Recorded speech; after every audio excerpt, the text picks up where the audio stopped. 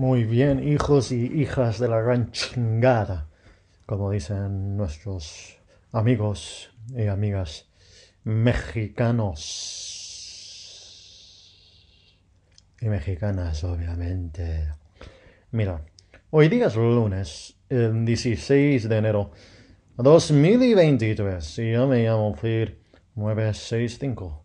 Sí, eso es FED 965. Y bienvenidos y bienvenidas a Baby Blue Viper.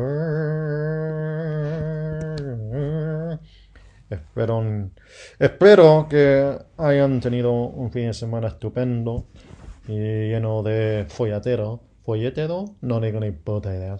Digo que lleno de follar y lleno de hablar de la existencia.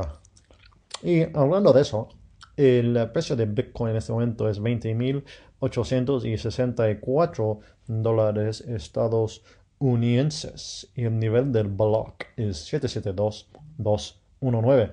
Y por supuesto, un Bitcoin iguala a un Bitcoin. Y ahora estoy mirando el libro que tengo. Es un libro de cuero negro, donde veo que nos quedan 806 días. En este momento voy a usar un boli de tinta azul para cruzar el día. Y con eso el día está cruzado. Así es, así es. Y mira, antes de resumir nuestra discusión de los monasterios y de la piratería, vamos a entrar a ver a las noticias, a ver qué está pasando por aquí y por allá. Porque, mira, si alguien no sabe lo que está pasando por aquí o por allá, bueno, es que no saben nada de nada. Y eso es una cosa, pero esencial. Del país, el funeral de Constantino de Grecia en imágenes, joder, de rtve.es, guerra, Ucrania, Rusia en directo, ascienden a 36 los muertos en el bombardeo ruso de un edificio en Dnipro, joder. De Europa Press, dimite la ministra de Defensa de Alemania tras la polémica felicitación de Nochevieja, joder. De 20 minutos. Atentado de Estado Islámico contra una iglesia de Congo con más de una con más de una decena de muertos. Joder.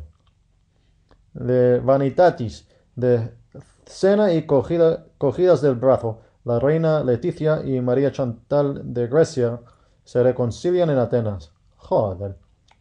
20 minutos. El peligro de afirmar que el Blue Monday es el día más triste del año, según un psicólogo. Joder.